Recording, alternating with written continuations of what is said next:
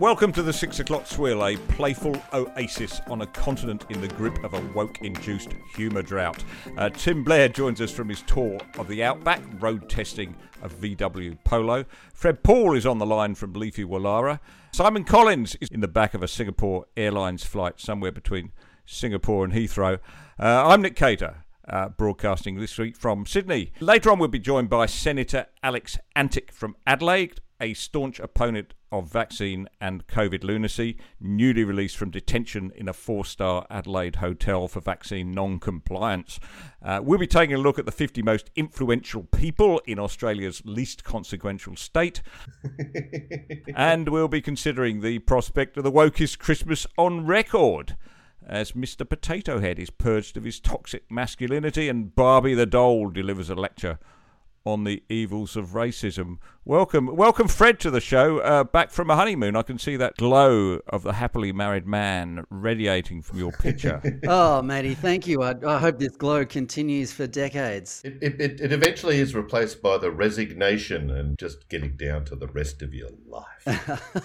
You make it sound so enticing, Tim. Yeah, well, let's get Bella de Brera, your wonderful wife, on the call later. But first, Christmas. Father Christmas is proving particularly problematic, as they say, not just on account of his name, but because he's old, white and male and probably transphobic, I would imagine. The Dutch have made a move to inclusivity years ago by bringing in Zwarte Piet, or Black Pete, a person of colour who helps Sinterklaas hand out the presents. But of course, Zwarte Piet now is the target of a vicious woke attack for perpetuating negative stereotypes of black people during the colonial era and using blackface. She's been condemned by the United Nations for promoting discriminatory practices and stereotypes.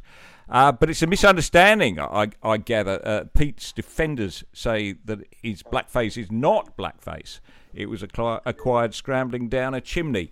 That's all very well, but now the Dutch Parliament has passed a bill to phase out coal from the country by 2030. I don't think that weak excuse is going to last too long.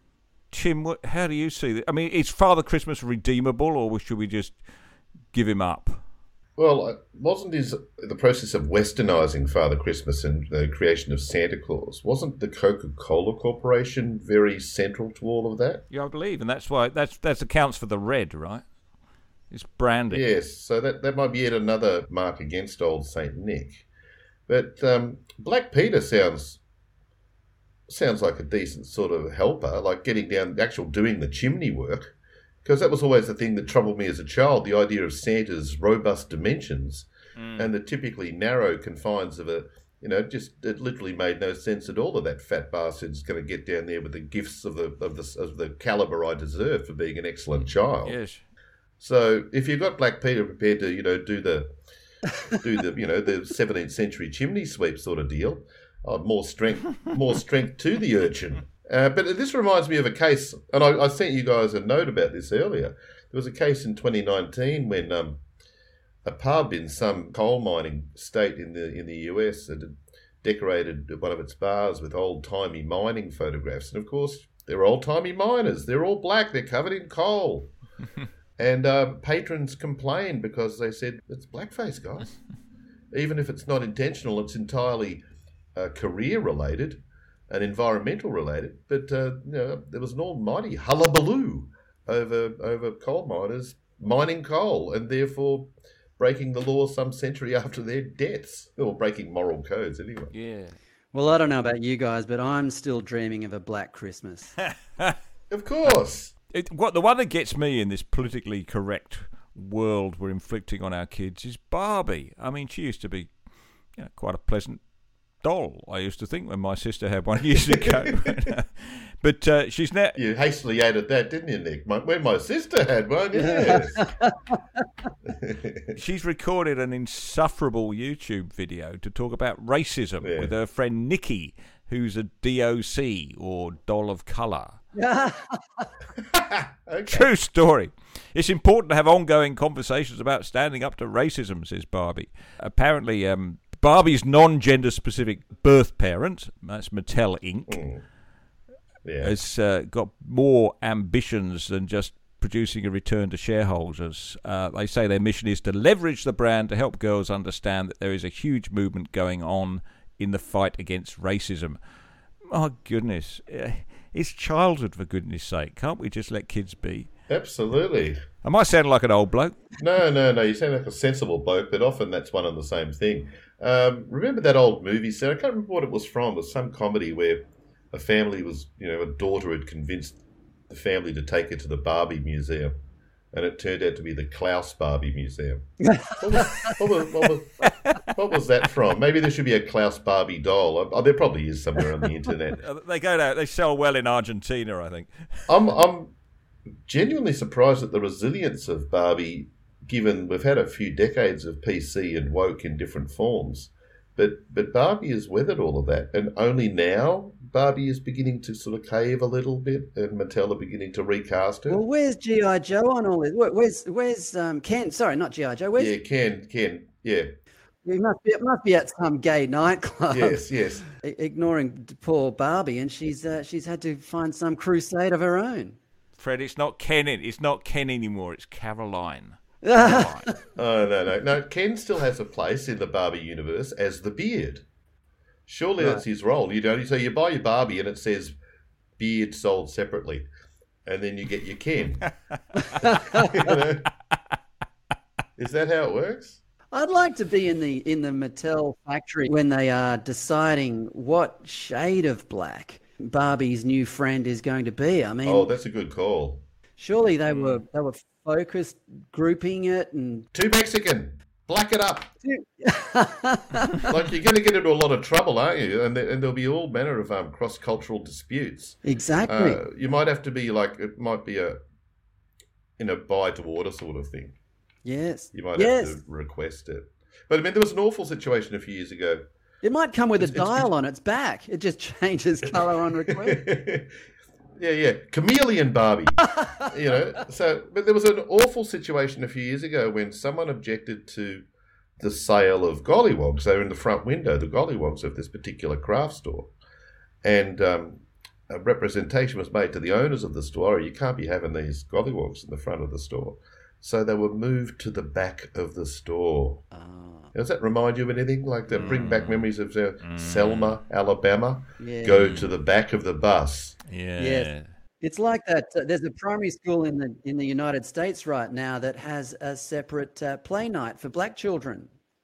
I saw that. Yeah, the people of colour evening. So yeah, that's it. Yes. Yeah. Barbie turned 62 this year, and I'll say this she hasn't lost her figure, has she? No. Fantastic. She should release a diet book. Yes. That'd be it. Yeah, like 2 pieces of lettuce and a freaking and a Tic Tac. I bet it's all the cigarettes she smokes. Yeah, exactly. And it's the supermodel diet. Cocaine and cigarettes. A piece of cocaine, cigarettes, and a Tic Tac. But like a few years ago, there was an exhibit at the Smithsonian in Washington. One of the only reasons to go to Washington. And it was looking back at, some anniversary of events in Selma, Alabama and elsewhere. And they had segregated entrances. So they were recreating the authentic sort of awful Southern experience, so white, coloured. And then they had the actual counter from an old-timey segregated, I guess they'd call it a drugstore, we'd call it a milk bar or whatever. And, coloured sitting here, white sitting there. But now they're formalising that, and they don't see how similar it is to the horrors of separation that existed before. They're putting in place exactly the same separations and applauding it as good, and it strikes me as sick. Yes, and now we're doing it with the unvaccinated. Oh yeah, through one door, through another door. Exactly. Good call, Fred. Very good. Well, look, the East Coast gas price is through the roof here, right? I was talking to a farmer in the week who was complaining that he just had a letter telling him that they've actually warned him in advance, which I suppose is good of them, that his gas bill is going to be up by $500 a quarter from next year. Yes. What? I don't know what he's doing. Probably milking cows or something. They take a lot of gas. But, Fred, surely everybody, even in the eastern suburbs of Sydney, even in those beachside suburbs of Bondi and Coogee, where you frequent with your surfboard, even they would want cheaper gas, right? Well, Nick, that it seems a reasonable proposition, but I'm afraid you would be mistaken because this week the Prime Minister scuttled an application to explore for gas off the New South Wales coast, in fact. And it was led by Liberal politicians. The application was opposed by a motley group of environmentalists and wealthy real estate owners who were spooked by the prospect of a gas drilling rig temporarily spoiling their million-dollar ocean views. 3 Liberal politicians from coastal electorates adjacent to the proposed exploration area, Lucy Wicks, Jason Falinsky and Dave Sharma, led the opposition to the application. And you can hardly blame them. I can. I mean, they've seen what Zali Steggall did to Tony Abbott in Wahroonga in 2019. So, these days, traditionally, safe Liberal seats are heavily occupied by people who are drawn to causes that alleviate the guilt they feel for living in multi-storey houses and driving around city streets in cars originally designed for pulling cows out of muddy paddocks. Yes. That's a very good call. There's a lot of Land Rover Discoveries around these suburbs, and the only mud they've ever seen is the spray-on variety. You get it at the car parts shop. Yeah, exactly. Well, Liberals need to keep these seats. These are traditional Liberal seats, but to do it, they need green credentials. And opposing an offshore gas exploration is handing those credentials to them on a silver platter. But this leaves a dilemma for the Prime Minister, of course, as you guys would know. Part of the Prime Minister's net zero plan includes using gas to power energy production. It was a big part of it.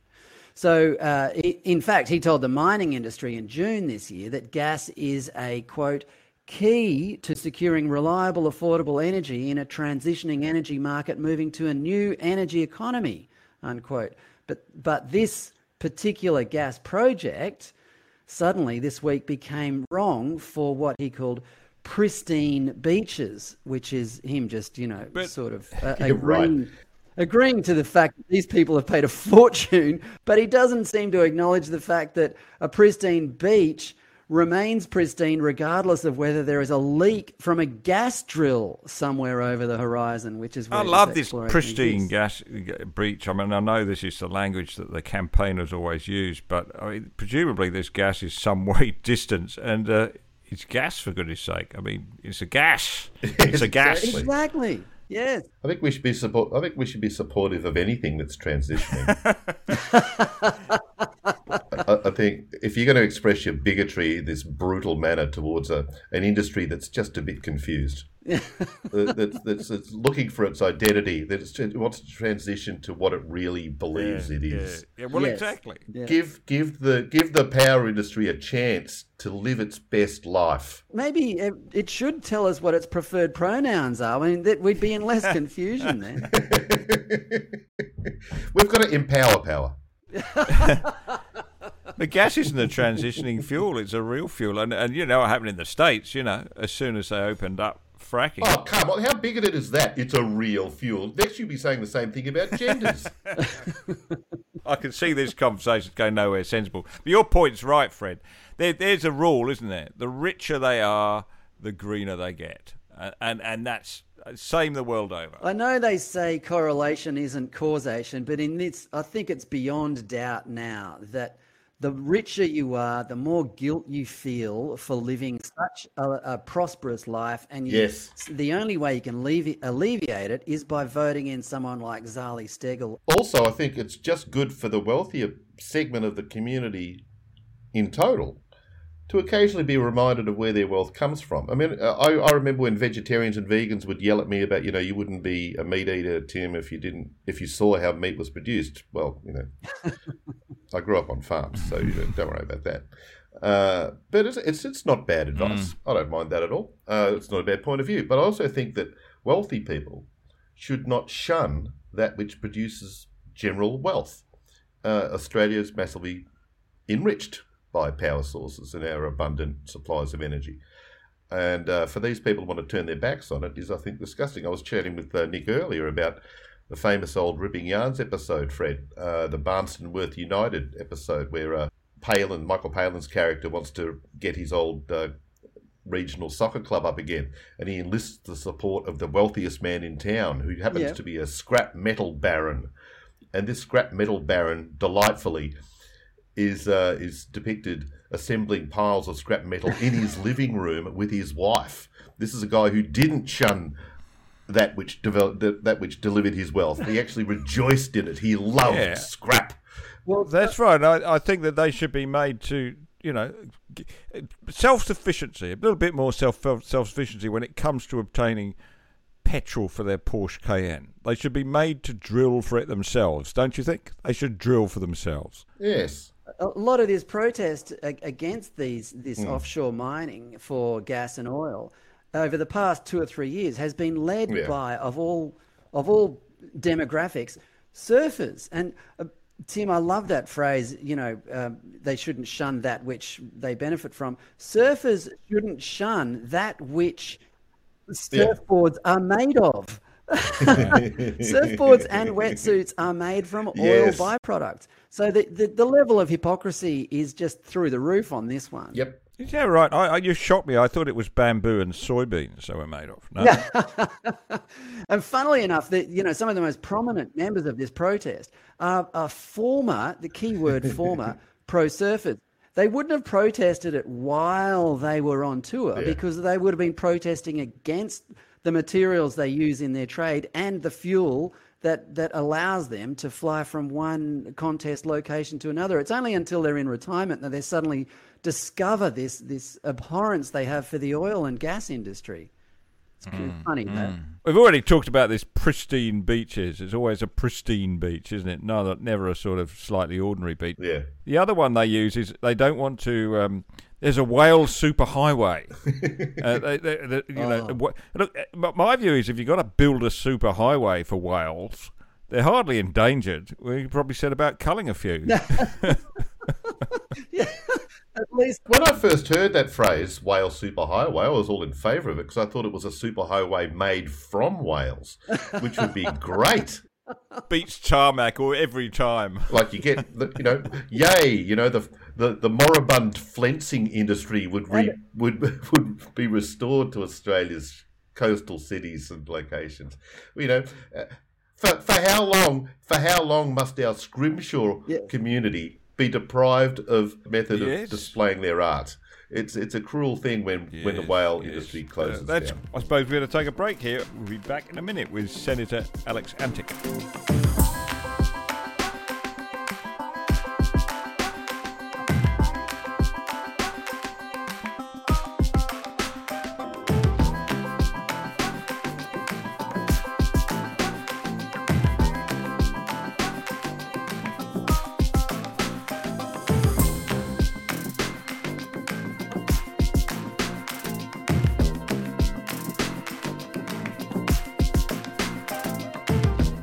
Sometimes you think it would be nice if the world took a little bit more notice of what's happening in Australia, but right now I wonder if we should be hoping they notice us a little less.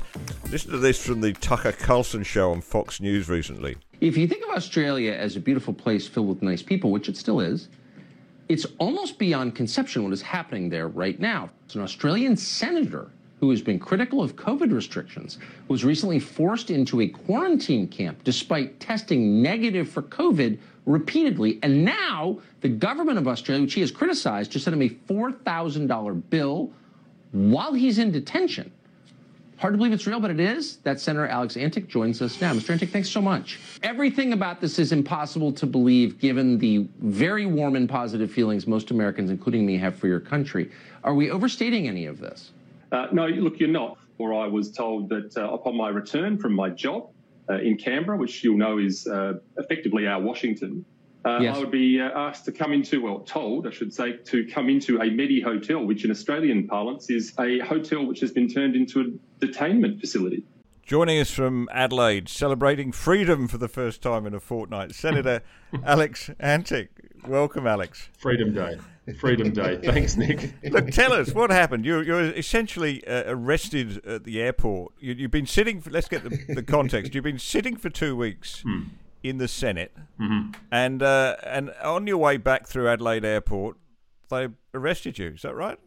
Yeah. Well, I mean, that's the mercifully abbreviated version there for my mental health. So thank you for doing that. But no, look, you're right. We've been sitting for 2 weeks, and I mean, in that time, the rules changed for the 457th time this month with the public health directions, and they introduced the Entry Safe or Entry Check SA system, I think it's called, and it required you to fill in all sorts of information, your favourite football team. I'm being facetious here, but a whole heap of information that was really no one's business. And I was originally declined, and they said, no, you may not come back to your home state where you pay taxes and live and have a family. And extraordinary. What was your error, Alex? What mistake had you made? Well, I think indulging the bureaucracy was probably the first error, but I don't. I mean, look, I don't know. They flipped it all through, and I did it again. It was declined again. So I said, hang on. Every other time I've been an essential traveller, or whatever the category is, and there is a category for that. And so, as I was just about to go, the message came through that, yes, we're very graciously allowing you to come home to your home state, but in a Medi hotel. And I thought, well, for 14 days, and I thought, well, that's a bit tough. Every other time that we've quarantined, I've quarantined at home or not at all. But, I always do what I'm told because I'm a good citizen. So 10 minutes later, I got a call from a journalist who knew all about it in the same detail. Yeah, isn't that a shock? I was stunned. I was so stunned. I never thought. Of course, it comes hot on the heels of a fairly lengthy campaign of questioning what these decisions are. Simple questions like, can you please show us the medical advice that you're relying on to make us stand 1.5 metres apart, but only in a pub, 1 metre in a gym, take off your mask, pat your tummy and rub your head, or rub your head and pat your tummy, or whatever it is. Yeah, it's on alternate days. Yeah, it changes. Yeah, on alternate days, sometimes wearing different shades of aubergine. Yep. And so I'd asked that question and upscaled it to the Ombudsman the week before. I don't think it had gone down very well. I had a bit of history with SA Health as well, who I've found to be objectionable on most levels. Here we are. The press were tipped off and there were no exclusions made. And the interesting thing about it is that there is actually the discretion for the head honchos of that organisation to allow home quarantine because, of course, they engineered the home quarantine app, which is something you might see out of the confines of Xinjiang in China, which is an app for your phone. I think it's coming out in other jurisdictions or come out in other jurisdictions. Oh, yes. This is the one where you sign up and you get randomised calls to make sure you're within the vicinity. And if you don't answer within a certain time, that's when the black vans appear. That's when the van with FBI on the side of it comes up and knocks on your door or whatever it is. Fred's bakery inspector. I get randomised calls from people trying to sell me energy deals or life insurance all the time. Never have I wanted an energy deal more than the COVID period. No, we get phone calls from the. But in any event, I didn't get that opportunity. So off you go. And I spent 14 days there with no right of recourse at 6 negative COVID tests. And well, you should study harder if you keep failing. Come on, it's a bit of a miserable effort. I mean, 6 times, that's worse than my sister's effort getting her driver's license. I kept telling them, spin that PCR one more time. You might find anything. You might tell me I'm pregnant. Who knows? It was probably the pizzas you got delivered to your hotel room. Actually, many, about 3 or 4 in the end. But I don't think it's done the waistline any help. Yeah, well, there's your problem right there, mate. Yeah, those South Australian pizzas, they're pretty fancy. They don't just go for bait. They start off at gourmet and move up from there. They're not like your crappy East Coast pizzas, are they? They're very. No, you're not getting any McCain stuff in this town, I tell you. Oh, absolutely, yeah. So, Alex, we're laughing at this because we're just used to these nutty stories, aren't we? I mean, yours is just one of a dozen stories we would have heard in the last 2 days of similar ridiculous decisions by the bureaucracy, no rhyme or reason, completely outside normal democratic process, no application of the rule of law or normal judicial process, none of that applies. We think it's normal here, but I was shocked because I heard you interviewed by Tucker Carlson the other day from the States, and he obviously thought it was extraordinary. It was like he was interviewing some political prisoner from Xinjiang or something, you know. Yeah, it was a bit. Tucker's got this particular look where which he portrays, which is one of shock and horror, and I think we may have reached peak shock and horror. He just couldn't. The Americans couldn't believe it. I mean, they really just couldn't, and I think it was. You know, it's the sort of the inconsistency. They're particularly interested in the quarantine camps, and the one up in the Northern Territory, and the lady Haley up there who was actually taken from her house, I think, and because she was walking with someone who may have had COVID. Yeah. So they're pretty fascinated by all this sort of stuff, and Tucker was. But I don't know. I think we are getting a bit desensitized to these stories. I think this really is an example of what happens when you throw the keys to the bureaucrats, frankly. Yeah. You know, they live to invent rules and layers of regulation. You can almost see the SA Health, boardroom around where there's 17 people all throwing in their idea, and nobody's game to say, listen, Daryl, that's a shocking idea because they will be accused of bullying. So you know, it's just, I mean, it really is just layer upon layer now, I think, and we're seeing that, and it's just, you know, over the 2-year period, it has exploded, and I joke about the 422 different changes, but there have literally been hundreds of public health directions in this state, and nobody can keep up. I can add a little anecdote from the Queensland border with New South Wales, where I was recently, just last week. And I was in the area and, being a freedom lover and curious about what's happening to this country, my wife and I went and just visited the border to see if it is as bad as people are saying. And we were standing at what looks like Checkpoint Charlie, right in the middle of the Gold Coast between Coolangatta and the Tweed. And we were standing there staring at the cops, passing these cars through. And they looked back at us and they said, "You guys all right?" And I said, "Yeah, mate, I'm just looking at Australians dividing each other."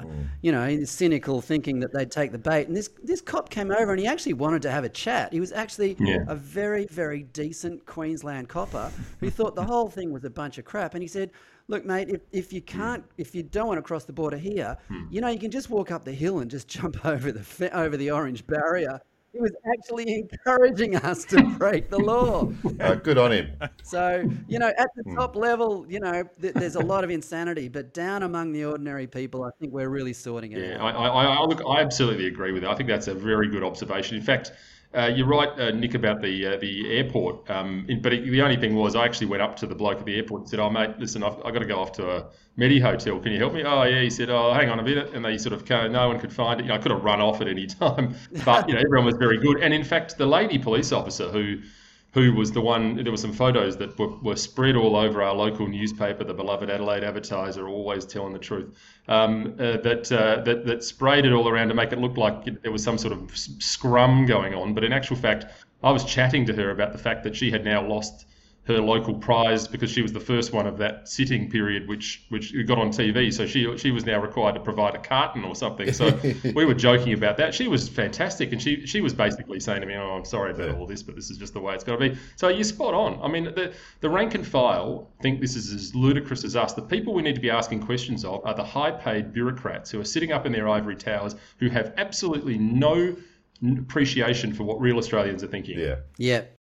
Alex, just on your chat with Tucker Carlson, I remember a great description of Tucker's resting, shocked face as he looks as though he's watching someone eating mayonnaise directly from a jar. He just has this appalled kind of expression, but entirely justified when you're describing Australia's response to COVID. And another thing that's surprising about Australia's response is that we've apparently lost the ability to examine other nations and other governments, and to work out, this has happened over here, they use these measures, this didn't happen, that did happen. There's no comparative ability anymore. We're just winging it, and we're only comparing Australian states to other Australian states. There's masses of evidence from Europe and the US about masks not maybe being a sensible thing, that certain area things, even within the US, just on one particular coast, the East Coast, you've got Florida and New York, you can make these direct comparisons. Why have we lost this ability? Oh, that's a good question. I think, maybe it's because we're an island and we're just looking at each other over here and listening, but you're absolutely right. And we've got the examples of the sorts of things that Japan have done with vaccine mandates as well. They've effectively just chucked them out the window, as they should. And look, I don't know. I mean, you wonder what the rationale for that is. Of course, if you look at Western Europe, there are even worse examples of restrictions and lockdowns and, so on and so forth. But there are the examples of Sweden and Norway that have taken a very different line. Taiwan, of course, and this happened from the start. I mean, we were talking about Taiwan's response from the get-go. So, look, I don't know, but once again, I would suspect all roads lead to bureaucrats in this. It's my B of the week, and I think we are perhaps in politics listening too much to the public service when we should be forging our own path, in my view. Absolutely, we've given them a lot of power, and they're not letting it go. Go for it, That's Fred. right. Now, Alex, I think what we've forgotten in this country, or perhaps never realised, is just how dangerous an overpowered bureaucracy is. Your family has direct connection with this. I mean, communism is no smaller a phenomenon today than it was a generation ago. But, in your maiden speech, you talked at length about the lessons we can learn from, your grandparents who were raised in communism. Why have we forgotten those lessons, mate? Yeah, that's the theme of this sort of period, I think, in a sense. What I find most extraordinary is the people that are most vocal about it are often from Eastern Europe. The freedom rallies seem to be populated by Serbian, Croatian, Bulgarian, Hungarian flags, people that have lived through it. And the people have said it to me multiple times. We've seen this before. And I think it's becoming eerily familiar for people that have lived through communist bloc lives. And look, my grandma... Mate, that was very definitely the case with the CFMEU in Melbourne. Very definitely the case. It wasn't, yeah. And it's sort of a really noticeable little sub-factor that hasn't sort of been talked about at length yet, but it's really noticeable to me. And I just, I don't know. I mean, my grandma, if she was alive today, other than smoking a pack and a half of more cigarettes, would... God bless her. Yeah. Lit one right off the other, she would be appalled, because it would take her right back to to Belgrade in 1949, where she left because effectively she was mouthing off about the communists, and my dad was, in his usual indiscreet manner, taking it to school and then repeating it to the teachers. So, I mean, that's a bit like now. I mean, the doctors are saying the same thing. AHPRA are just leaning on them. You can't say that about this. So we're seeing those themes now. I mean, we don't want to be too alarmist about it, but certainly the flavours are there, and I think it's all a bit eerily familiar for the Eastern Bloc. Yeah, Alex, we've already been talking on this program about the most influential people of 2021 in South Australia, ranked by The Advertiser, your fine local newspaper. In fact, it's where Fred and I used to work when it was a broadsheet a long time back. But here's the point, right? So you would hope the most influential person in South Australia is the man elected as Premier, the man who heads the government. Or woman, Nick, before you get cancelled. A woman, yes, the person, the thing. Yeah. The thing who we elect. But, so Stephen Marshall, number 2 on the power list. Number 1, Grant Stevens, the police chief. And number 3, the health, what she call herself? The health officer, Nicola Spurrier, the woman who's frightened of footballs. Yeah. So that says it all, doesn't it? I don't think the Advertiser's got it wrong on this occasion. No, I don't think they have, and I mean that is the point. I think that needs to be made. I mean, this is what our Parliament has done here. They have thrown the keys to the bureaucrats, and that is true. The most, if you take the view that the most topical part of our life at the moment is the COVID response, COVID management, it's certainly shaping everything about our economy, our society, then really the person that pulls the strings on that is the police commissioner. He is the state controller pursuant to the Emergency Management Act, and he is the person that signs the public health directions. So I think that's very accurate, and that is the danger. And I'm certainly not criticising Grant Stevens, because I think in many respects he has been a voice of reason in some of these matters, as I understand it. But certainly it is a lot of power to be put in the hands of one person. We may not always be so lucky as to have someone, who is taking a reasonable view on some of these things. There's a whole infrastructure behind that one person, but ultimately the power rests on his signature, and I think it's a dangerous precedent. This is something a lot of people in a lot of states have got to think about, is that, sure, you might be on the Labor side, you might be on the coalition side, and you might be supporting their various ministers, and you might be supporting, more importantly, the legislation. But legislation remains. And it might be the other team who's then got that legislation, and they might not be quite so friendly. they might not be as sympathetic to your side of politics. So you've got to always worry about, you've got to grandfather these suckers and make sure that they're going to time out. We need, I talk about this all the time, and it's all very esoteric and not very helpful, but we need a liberty audit. Good call. We need to understand what we've lost and then how we get it back, and we need to hold Parliament accountable to that so that we're not just allowing the drift. I know that is going to happen, and I object to it in the strongest terms, continuing to hold QR codes, continuing to contract trace for no idea. My great fear out of all of this is that we will become complacent to this sort of intrusion in our lives, and we will ultimately end up with other applications of the same theme, which might be a supermarket shopping app which tells you can only have one steak for the week because of climate change. You can sort of see it coming. And at the moment, it's a tinfoil hat conspiracy, a bit like vaccine passports were 12 months ago when we first started railing against them. But ultimately, we can't get used to this, and it's going to take a strong will from the political class to push back and to take those powers back and to sell it to the public as well, because we're well over this 2 weeks to flatten the curve time, well over. How likely is that, though, Alex? An audit of our liberties and a campaign to reinstate them. I just can't see it happening, to be honest. With all credit to you. Yeah, look, as I say, it's a dream. The dream and the reality, the dream and the nightmare, as you say. But that's what we should be doing. But I agree with you, because we see this every time. People often cite the example of the Homeland Security Act in the United States out of the ashes of 9/11, and of course most of those powers remain. And that is the problem with gifting them in the first place, and that is why there were a very small but vocal minority who were objecting to this at the time. And history repeats itself, and so no, I think you're right, Fred. I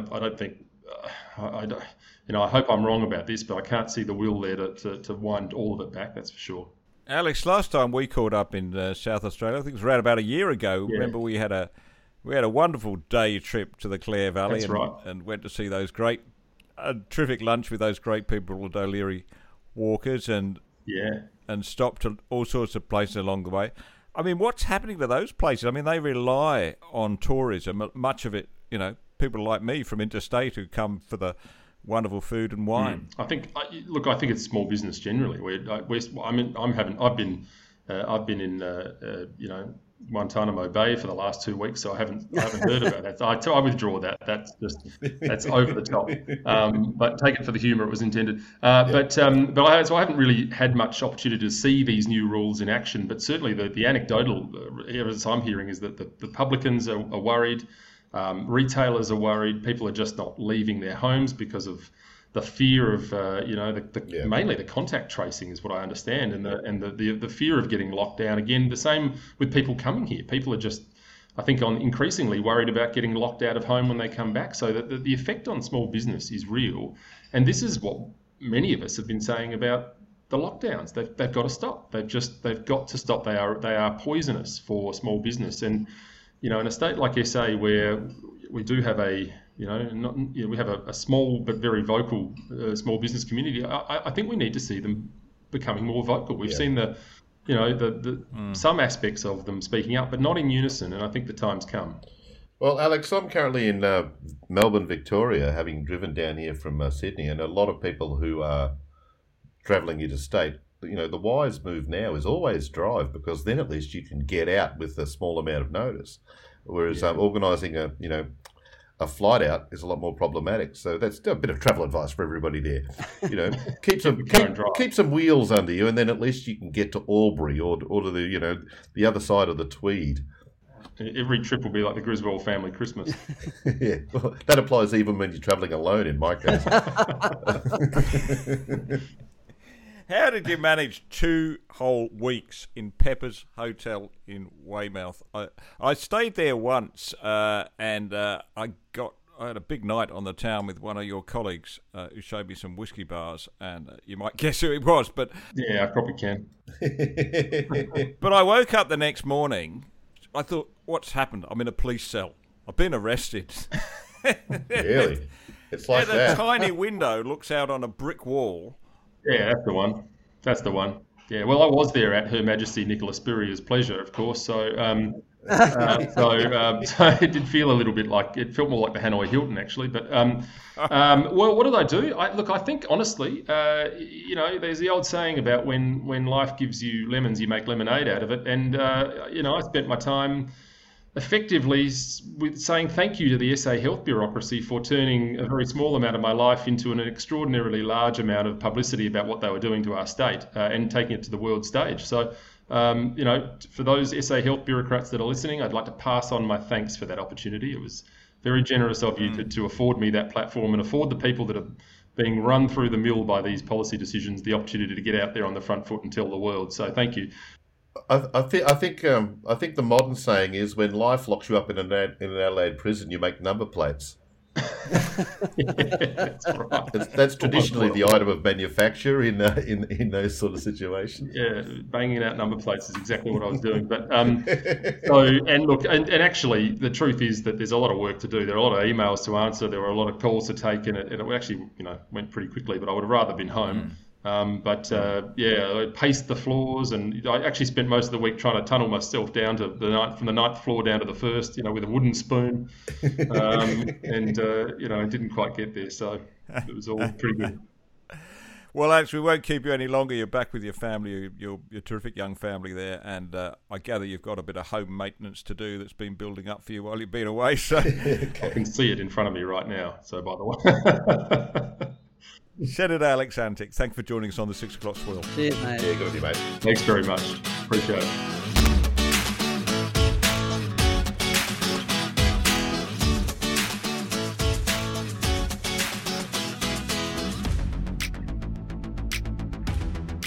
Senator Alex Antic. Now, Tim, you've been, as I explained at the top of the show, you've been on a listening tour. I think that's what we call it, a listening tour, just getting in touch with the people of Australia, driving your... What are you driving a Volkswagen Polo for, Tim? It is my personal mode of transport. It's one of them. It's like a little. It's like a little shopping cube. It's got just enough power to be, not boring. It's the GTI version. It's not entirely estrogen powered, but it's probably the least appropriate vehicle for Australia's outback highways, especially when it rains heavily. I've owned this car for some years. I've never driven on the highway in wet weather, and it turns out that aquaplaning is a real thing, and it really gets your attention at about let's say 110. I'll keep it under the speed limit just for the purposes of any legal attention this might draw. But yeah, you can cross a couple of lanes very quickly when you're aquaplaning in a storm in an ill-equipped, poorly researched motor vehicle. Yeah, you hit the Barrier Highway, didn't you? That wonderful stretch of road. What is it, about 200 and something odd kilometres between Cobar and Wilcannia, and then a bit more to Broken Hill. You can basically get a bungee cord and just set the steering wheel straight, and then crawl into the back seat and take a nap for a few hours. If it wasn't for the goats, the feral goats that wander across. No, there were goats. There were many goats. By the way, goat. I remember talking to your farmer friend a few weeks ago about how expensive goat is. My God, there's a fortune waiting to be harvested out of that highway. Get out there, people with guns, and bring back some money. And what's the pulse of the nation? I mean, you're talking people about. Well, my pulse rate was increased at one point, actually several points. I was asked to provide in McDonald's. Twice asked to provide proof of vaccination.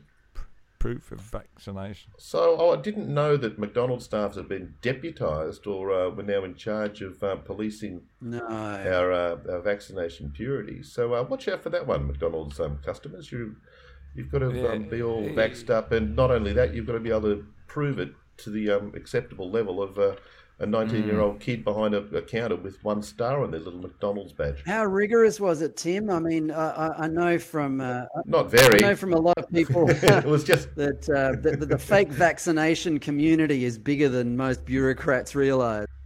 Yeah, they just it's pure theatre. It's just like no one's writing any names down. No one's asking for proof of other ID to compare it. So it could be literally any name, any number, any batch or combination thereof. They just want to see that you've got something on your phone. I'm still not quite sure what the danger is of an unvaccinated person going into McDonald's or anywhere for that matter. Alexander Palaszczuk, the Premier of Queensland, said earlier in the week that it was quite clear, she said, this is a pandemic of the unvaccinated. That's not the way it looks right now. That's dumb. We've had we're up to 1,500 or something like that cases in Sydney because people have been frequenting nightclubs.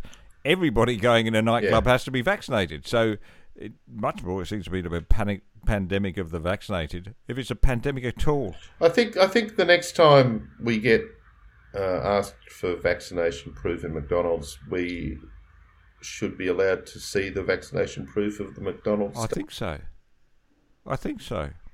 It could prolong the process a little. You might not earn any friends in the queue behind you. Yeah. But like, I want to see, when did Mayor McCheese draw up this legislation? So how long's he been in charge? And the Hamburglar's a bit of a dodgy character. There's no way he's carrying around a valid phone. Yes. Yeah. He's a literal thief, and he's part of their community, and they're policing us.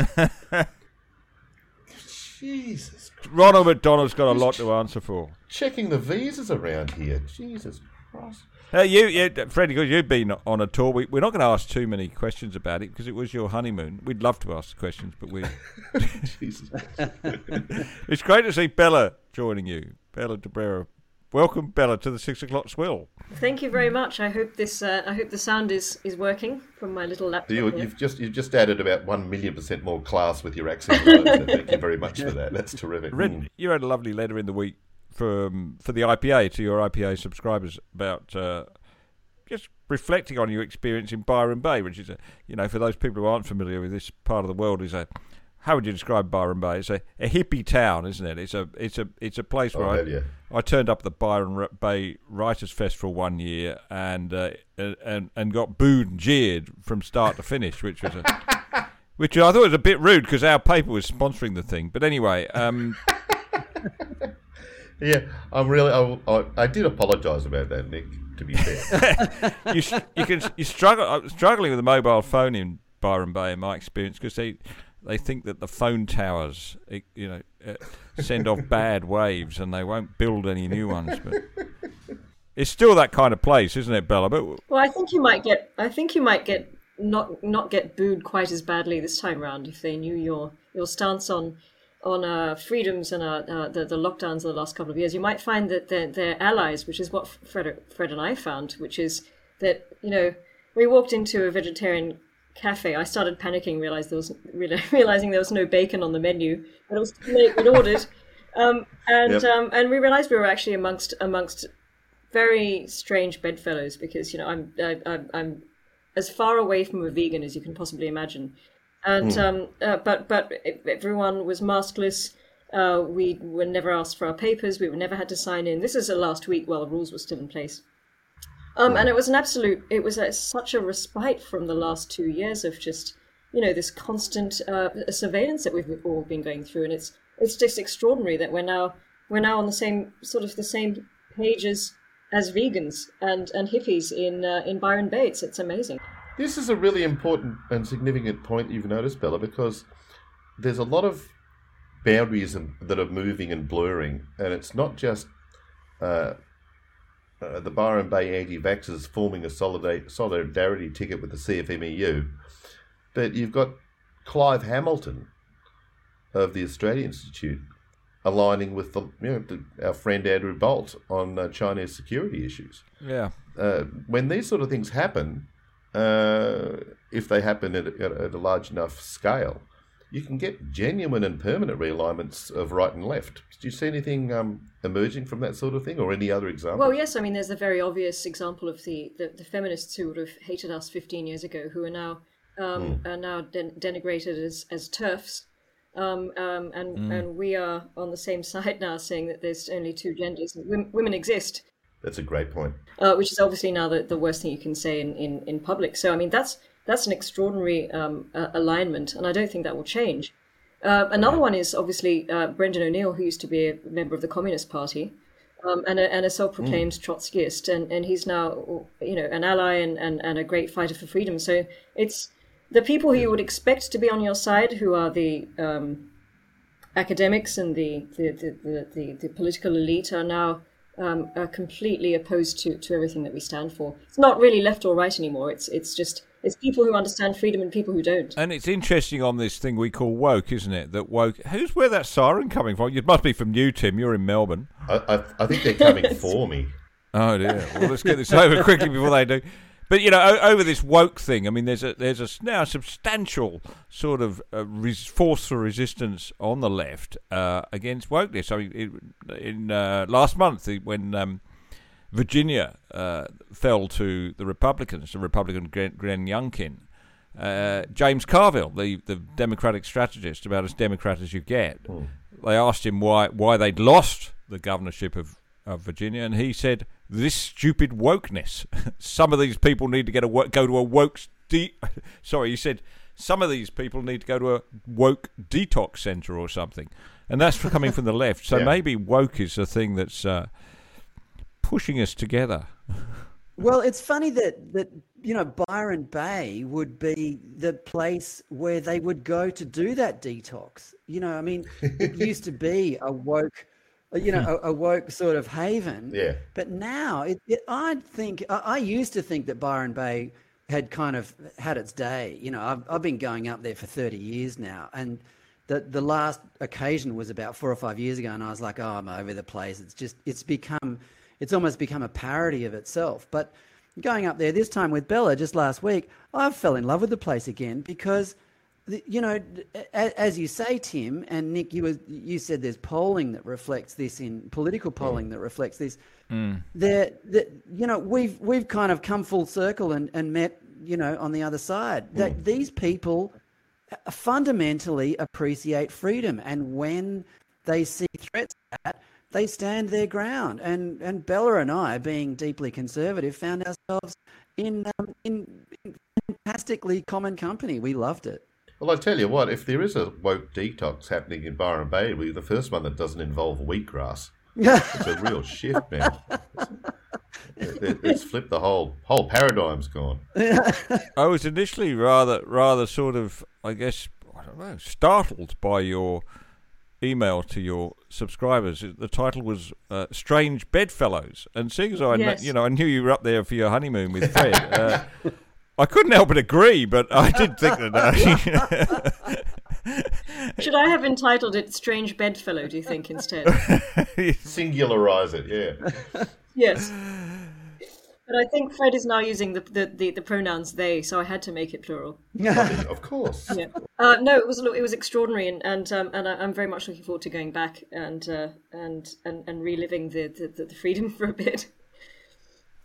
It'll be good. Did you try to get over to Queensland, by the way, or that just not allowed? Not allowed. I mean, I think Fred told the story earlier about how we could have actually gone a bit further down where the police weren't standing and jumped over the barrier. But the problem is what would happen to you on the other side if you were caught being there illegally. It was just far too risky. So it's extraordinary just seeing this town divided in half by a miniature orange Berlin Wall, which was presumably just put up overnight. So, how did we get to this? Is it kind of like the Spinal Tap Stonehenge version of a Berlin Wall? Yes, it is. Where they've got the measurements a bit buggered up, and they've gone with inches instead of feet. Well, it is. You're right, Tim. It is. It's hardly the Berlin Wall, but the implication and the message is abundantly clear. Cross this wall and get caught on the other side, and you are in deep trouble. The fine from the Queensland side, the fines are extortionate. So people were obeying it. We saw families standing, talking to each other from either side of the wall. I mean, they were getting close. They weren't exercising social distancing, and they weren't wearing masks. So what the point was, I don't know. But it remains. Technically they were obeying the rules. Had they stepped that extra meter over the wall, they would have been up for thousands of dollars in fines. So, we laugh about it, but our overlords get the last laugh, because if we get caught breaking these rules, we pay for it. Am I the only one who thinks we're making twits of ourselves in front of the whole world with this ridiculous stuff? I just did. Oh no, it's massively embarrassing. If I ever leave this country again, I'm never going to admit that I've even been to Australia. Yeah, we'll be like those Americans during the Gulf War who used to stitch Canadian flags on their backpacks. Yes. You know, it's incredible. Well, here's the thing, though. No one's coming from New Zealand, Bella. They're not getting out. They're spared their global embarrassment. Maybe we could dress up in penguin suits and pretend we're from the Antarctic. Just slide down a few ice floes on our chests and eat raw sardines a couple of times a day and don't fly anywhere. And then we can take the whale superhighway.